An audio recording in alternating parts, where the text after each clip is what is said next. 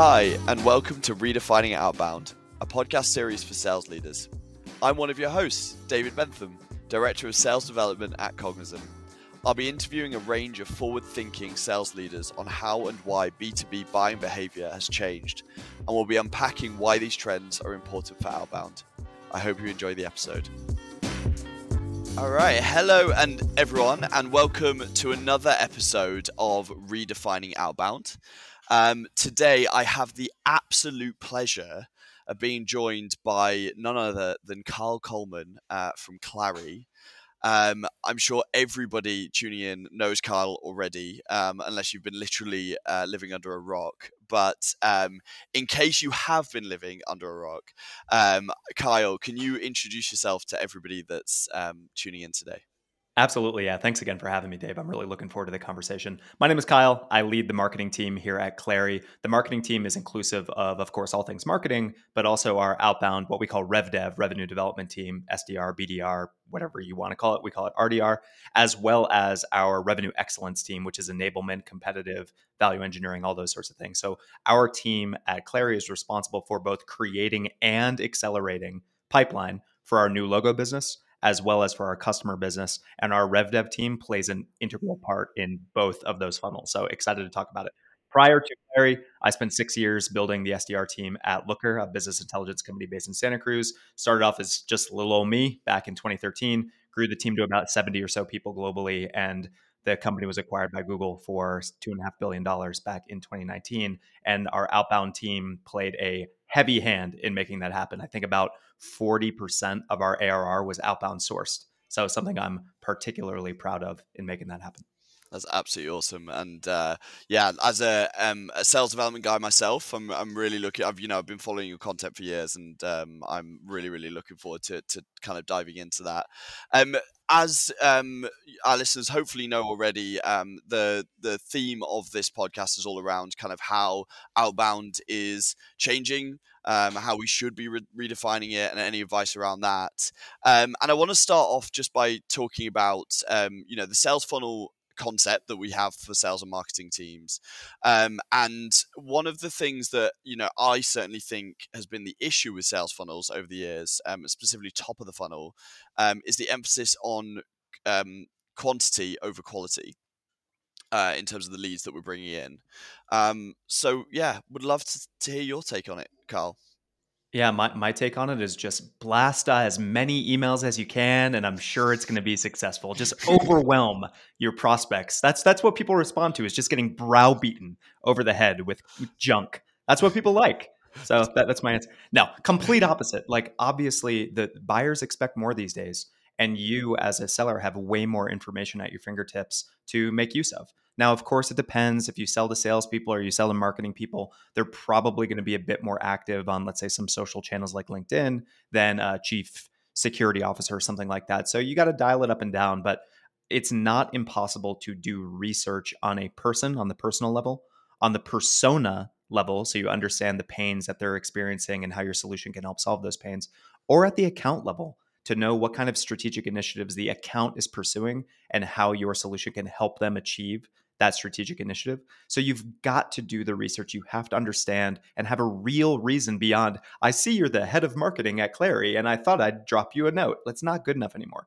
There needs to be a real, genuine reason for you reaching out. You need to show that you understand them either at the personal, persona, or account level. And then you need to tie that pain that they're experiencing back to your solution. And if you can do that, and you can do that succinctly, 50 words, 70 words, somewhere in that neighborhood, that's the key to success these days. Awesome. I love that. Carl, the the idea of research comes up a lot on this call, as you can probably imagine. I think more and more people are going more towards personalization.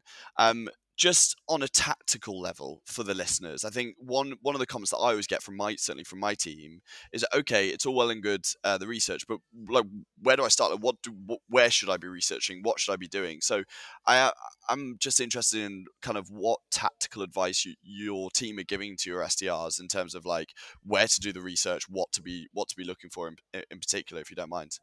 It's a great question, Dave, and I'm not going to answer it because there's an important kind of higher order question first, which is, who are you reaching out to from a not a persona standpoint, but from a seniority standpoint. And the way that I think about our prospects that we reach out to are in two main camps. We think about it as above the power line and below the power line. And it's not to like take anything away from anybody who is quote unquote below the power line. They just don't have decision making authority. And therefore, we need to treat them differently and spend a different amount of time on them.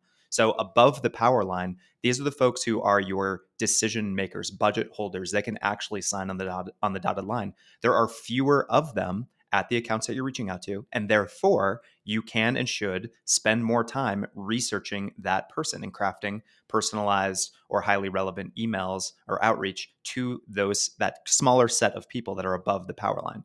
People that are below the power line typically are going to be users of your product, sometimes even the power users of your product. And there are more of them at the account. You think about individual contributors or frontline managers. There are just more of those types of personas than there is a chief revenue officer or chief marketing officer, whatever it may be. And so you need to divide your prospects first, above the line, below the line. Above the line is all about individualized research. Below the line is more about persona-based research. If I'm reaching out below the line to individual account executives, I kind of know what an individual AE is going through day to day. I can send a similar version of the same note to 20 different AEs and be pretty sure that I'm going to be close to the bullseye. The same is not true for reaching out to 20 different CMOs at 20 different companies. They've all got different things. And yeah, there's common threads, but they've got different focus areas. And it's up to you to find what their focus area is and go and do it. Now, how do you actually do that research? I mentioned it before.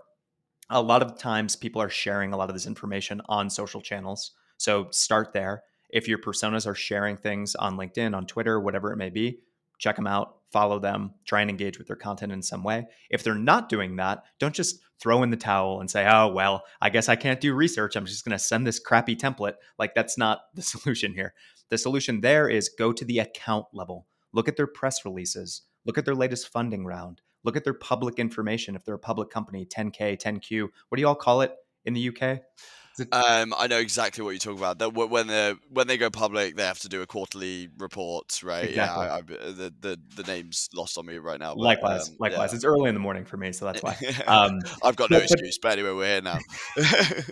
so find those things, and you don't have to read the 80-page document of somebody's public quarterly earnings report, but there is a summary page that in 3 to 5 bullets, they will tell you what they're focused on. They're focused on an M&A type of transaction, merger acquisition. They're expanding internationally, rolling out a new product line, making a key hire, whatever it may be. Those initiatives are there. And then it's up to you to connect the dots between what that above the power line person is pursuing or what is top of mind for them and what your solution can do. One other little secret that I've had great success with is there's a little search engine. It's called Google, and you can use Google to do this type of research. It is not rocket science. And something that I really like to do is Google CEO interview Cognism. And probably I'm going to find some sort of interesting interview that Cognism CEO has done. And I can then say in my outreach to whoever I'm reaching out to, CRO, CMO, anybody like that, your boss said, your CEO said that this is what's top of mind. Here's how we can help. And that is a killer way to cut through the noise. You've done the research, you've shown that you care, and you're going to make them look good for their boss. So there's a million different ways to do this. The easy or the shorter answer is you just got to take the time to do the research. Google around, find some things, standardize your process, and just repeat it. The first time you do it, it's going to take a little time. That's okay. Get better at it. It's like building any other muscle. Just keep practicing, and you will become proficient. Awesome. Carl, that's amazing. So one thing that you often talk about is your SDR team being strategic advisors or over appointment setters, sorry. And I was just wondering, like, can you explain how this approach really helps increase that buyer centricity that I think we're talking about here? Strategic advisors and not just appointment setters. It's a really, really important self perception that you've got to have. You have to think of yourself this way. Otherwise, you're doing yourself a disservice. You're doing the function a disservice, and you're probably not going to be approaching the job the right way. So, really do think of yourself as a strategic advisor. What does that mean? You can't be a strategic advisor if you don't actually understand your product. And so many onboarding systems or trainings or whatever skip the product for SDRs or salespeople. And I really don't understand why that is. Like, you've really got to know what you're talking about. If you don't know what you're talking about, if you can't give a 5-minute demo, then you haven't earned the right to ask for somebody's time to have a strategic conversation with them. So product knowledge, I think, is really, really important. Now, that does not mean that you need to be able to answer every single question about your product. Do not hold yourself to that standard. I'm very intentional when I say be able to give a 5-minute demo. If you're at a trade show, you should be able to hold your own and answer kind of higher level questions and give quick demos of different areas of your product, whatever it may be, and then hand off the technical questions to an SE who can come and save you. That's certainly the way that I've always operated. So that's number one, really understand your product. Number two, really understand your personas, the metrics that matter to them, how they're spending their time day to day, the challenges, the main challenges that they face. Really understand them. Listen to the things that they listen to. Subscribe to the newsletters that they subscribe to. Follow the people that they follow. Put yourself in their shoes for real so that you really understand the challenges of the job and you can speak to that eloquently. You can ask the right questions and have meaningful conversations and help guide them to a solution that you know is going to be impactful for them. And then the final thing I'll say is you've really got to understand your own process. You've got to know what processes are going to work for you, how you're going to approach the day. You've got to organize your time. You have to be really intentional with your call blocks, your social activity, your emails, your personalization efforts, your cleanup, your meeting prep, all those sorts of things. Be really intentional with it. If you can, and these are 3 P words I'm noticing: product, personas, and process. If you can nail all those things, you're going to be in really, really good shape. And you're going to be able to have much more meaningful conversations with your prospects, earn their trust, become that advisor, and help not just set a meeting, but help move that deal through the funnel. I mentioned, Dave, that our RevDev team is responsible not just for filling the funnel. We're also responsible for maturing those deals, for engaging the broader buying group, for doing what we can to lend a helping hand in the early stages of a deal. And there's plenty that SDRs can do to help deals move forward, but only if they actually understand what they're selling, who they're selling to, and why it matters. Awesome. It's really interesting the conversation around process, because I think when we keep speaking about personalization, I mean, my first sales role was actually a door-to-door sales role. So I literally learned that the more doors I knocked, the more sales I was going to get, right? That's your basic 101 principle. So with all this and all this conversation around personalization and spending time researching, interesting if you have kind of like a way of explaining how you are marrying up quantity and quality, or whether you think really actually quality is, quality is so important that you'd rather take one meeting or where is that line essentially for you? You have to find the line, Dave. And some people, other folks have different opinions about this. I happen to believe that it's not an either or. You have to do a high quantity of high quality work. So you have to find the right balance. Some people will err completely the other way, and they'll say, "Oh no, I can send 5 emails a day and be successful." I have never seen anybody do that, so I have a bit of skepticism about that. I would say you have to find ways to scale this high quality approach. And it doesn't have to be rocket science. I mentioned before that when you first start doing it, yes, it's going to be hard. Anything that's worthwhile is hard, and you have to learn how to do it and learn how to do it well. But once you do that, you're going to start to find a few things. Let's go back to the topic of research for a moment. You're going to start to find that you're researching the same 5, 8, 10 things about a person or an account every time. You're looking at what has their sales headcount growth been over the last 12 months? When was their last funding round? What did their CEO say in a recent interview? You go down the list and you're going to have this kind of little cache of things that you're always looking for. And so instead of it taking 30 minutes to find those things, it takes 5 minutes to find those things. And then because you're looking for the same things every time, you have this treasure trove of emails you've already written. And a personalized email, an individualized email doesn't necessarily need to be from scratch every single time. If I have reached out to a CMO who's expanding internationally and I find a new CMO who's looking at international expansion, I don't have to reinvent the wheel. I already have the email written. So yeah, I need to change a line or two here and there, but for the most part, it's a copy paste exercise. And so I say all this to say that you're building a library, you're building a muscle for research, and you're building a library of outreach and what to say. And you're going to start to figure out what works, what doesn't, and you're going to be able to adjust accordingly. And then instead of sending 5 emails a day, it's going to go to 10 and then 20 and then 30. And then all of a sudden you're going to be sending 150 personalized emails a week. You're going to be like, holy smokes, how did this happen? And it happens gradually. It doesn't happen overnight. Stay organized, stay intentional, work with your team, catalog all these emails that you're writing, celebrate successes, and you'll find very easy ways to scale over time. Amazing.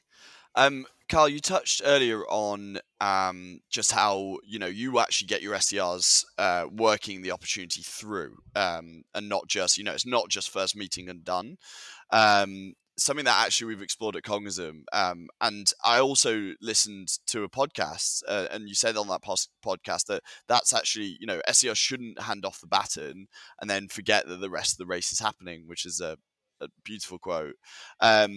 So I wanted to know, with that in mind, like how should sales leaders, and how are you guys, I suppose like more, what are you guys using to make sure that the reps are thinking beyond that first meeting? Like how are you incentivizing them? Like what are you Yeah. what are you recording for that? Yeah, it's a great question, Dave. And as is our tradition here, I'm not going to answer the question right away. I'm going to answer a different question. So sorry about that. Which is, why does this matter? Why does this matter? The buying group is expanding, and the latest data I saw is actually a few years old at this point. So I'm sure it's gotten even larger than this. But the latest data I saw from Gartner said that at a 500-person company, the average number of people who are involved in a buying decision is 11 people. 11 people at a 500-person company. Imagine if you're reaching out to an enterprise company, a Fortune 500 company, how many stakeholders are going to be in this buying group. The number is out of control. And therefore, it's up to you, Mr. or Mrs. SDR, to help understand who's going to play a part in this buying group, and what can I do to create a glide path, to grease the wheels, to make sure that they are aware of Clari early, so that when this crosses their desk for approvals or for a trial or for a point of proof of concept or whatever, they're already familiar with what we do. And I'm helping accelerate the deal and remove some blockers, perhaps. And so that's the entire intent of what we are doing. The other thing that we're doing, Dave, is I mentioned before, we have this above the line, below the line dichotomy. The below the line people are our power users, individual contributors, frontline managers. Those are the overwhelming, we sell to salespeople, and those are the overwhelming number of licenses we sell are to those folks. And so, of course, we want this group of cheerleaders of ICs and frontline managers who are aware of what Clari does, who are excited to bring on a new sales tool, who understand that it's something that's going to help them, who knows that our revenue platform is going to fundamentally transform the way that they're running revenue, and can kind of create this band of folks who then go above the line and say to the CRO, we want this.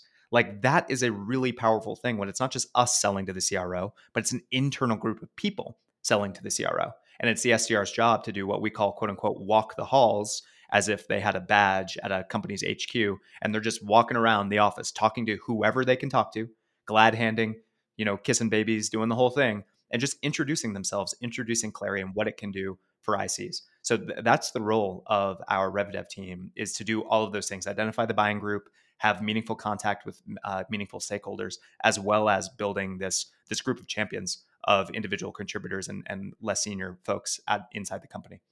How do we incentivize them? We have various kickers. We run various spiffs. We make sure that they're not just incentivized for qualified meetings, they're also incentivized against the revenue that they close. And then every month we have different kind of little focus area spiffs that we play based on results that they can get. Okay, can I get a little bit more tactical on that exact point? Because this comes from the most like selfish position of I believe in what you guys are doing. I suppose I'll completely honest here. We actually did exactly what you did, probably for the past 5-6 months, right? We tried it out. We saw really great success for our bigger companies with our paired SDRs and AEs. We had essentially incentivized them. We incentivized them to kind of bring in as many people into the conversation as possible. I believe in a simple commission structure, right? And maybe that's where the different views are, but the simple commission structure that I came up with, unfortunately, the negative was we were essentially valuing each person in that buying decision the same.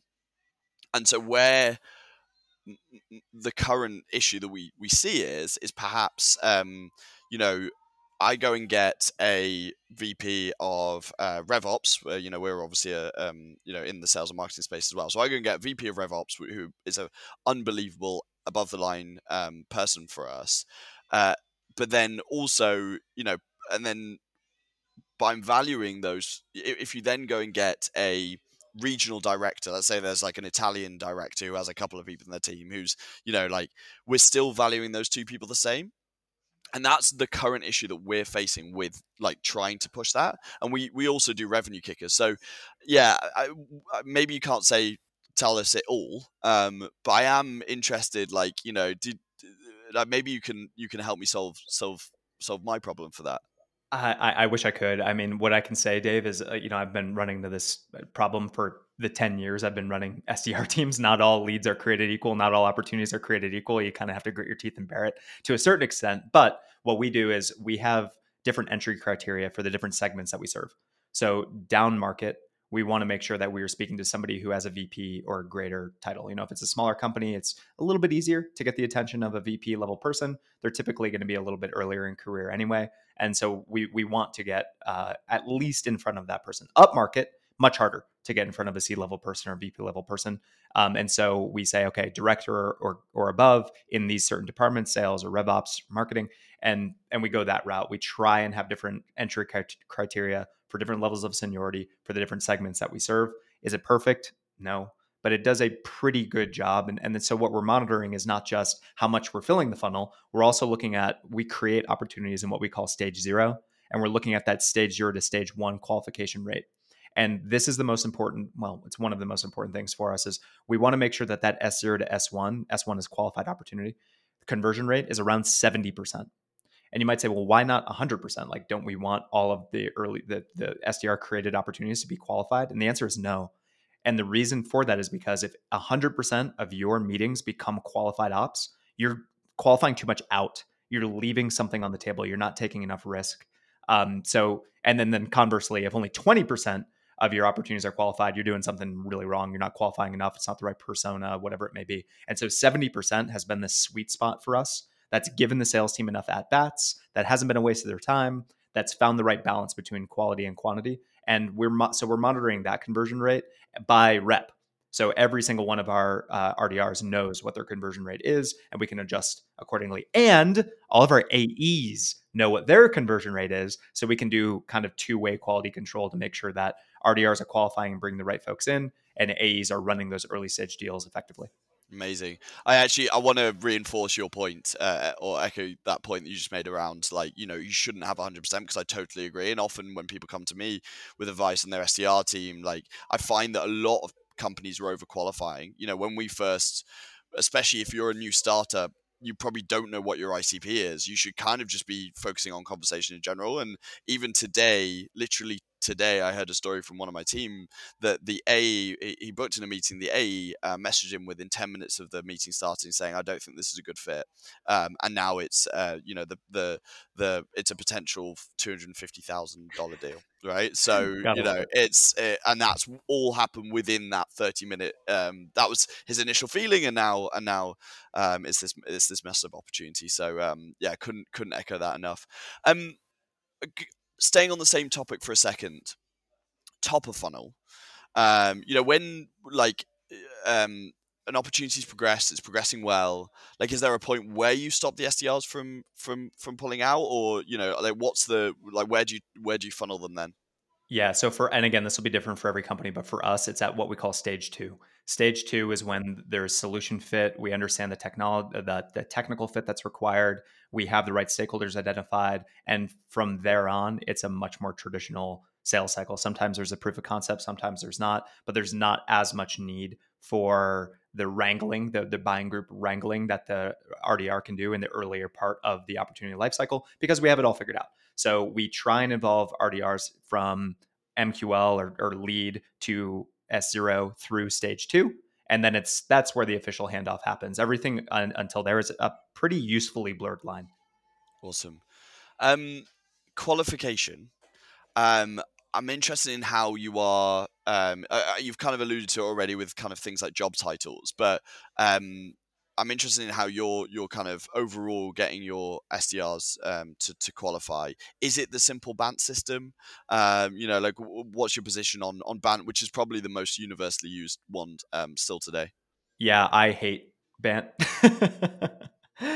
Because it's really unnatural for an SDR to ask budget questions, especially if it's an outbound sourced opportunity, Dave. Like, it's really presumptuous for an outbound meeting to start talking about budget before, like, you haven't even earned the person's time to show a demo yet, and you're already trying to qualify on budget. It doesn't make any sense. So, like, I found, and I've tried them all. I've tried Bant, I've done Anim, I've done them all over the course of 10 years. And I've just never found it to be a really helpful filter for SDRs. Instead, what we do is we're entirely focused on pain. Do they have a problem that Clari can solve? Are they, and then of course the seniority thing. So do they actually have the juice to move a deal forward? And do they have a pain that we can solve? Pretty simple. And so we're way more about need. The N, I think, in Bant is need. Is that right? Yeah, yeah. That's the thing that matters most to us. Like, need is useful, T for timing is useful, but budget and like authority are really tough questions to ask, especially again for an outbound source meeting. And again, I'm so sorry to keep doing this, but this is just so interesting for me. The pain, you describe it as pain there. When we used to talk about pain, because I think that there was, we've moved away from Bant now as well. I think we probably felt the same way as you.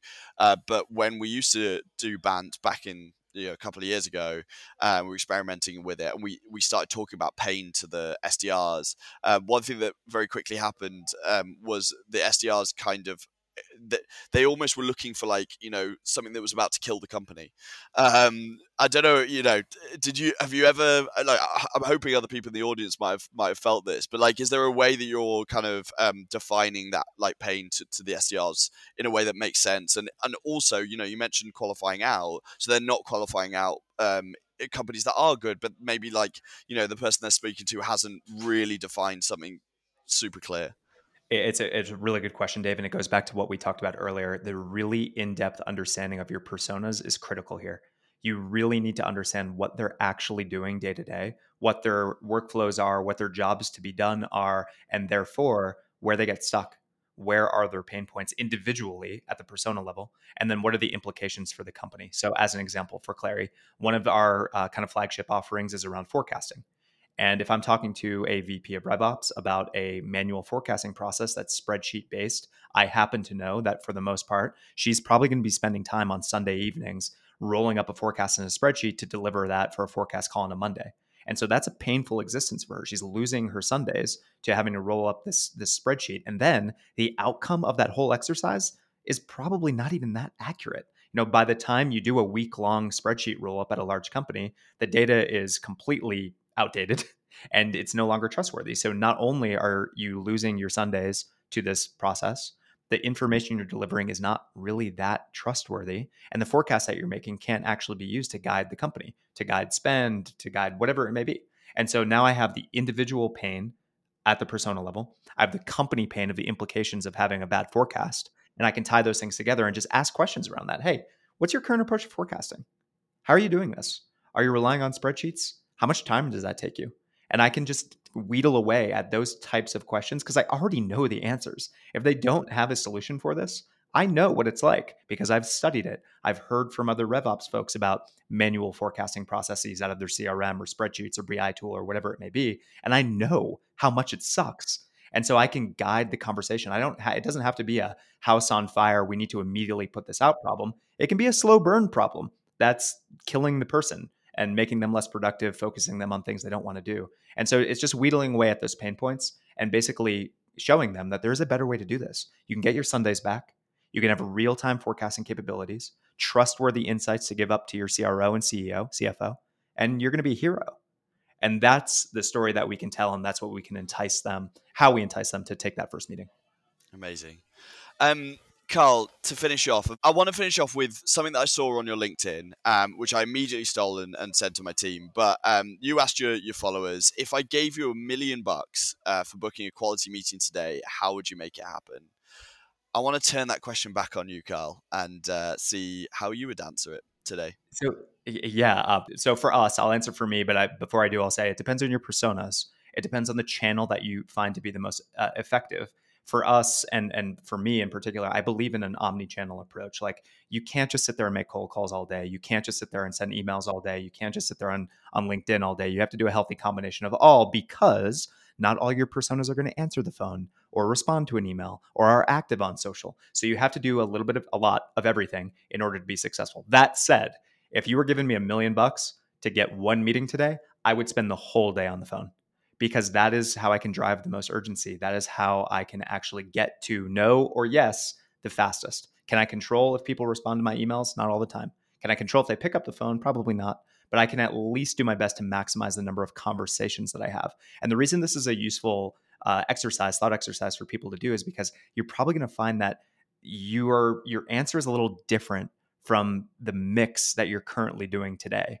Like, some people are a little too, I think a lot of SDRs are a little too complacent now, are a little too afraid of the phone.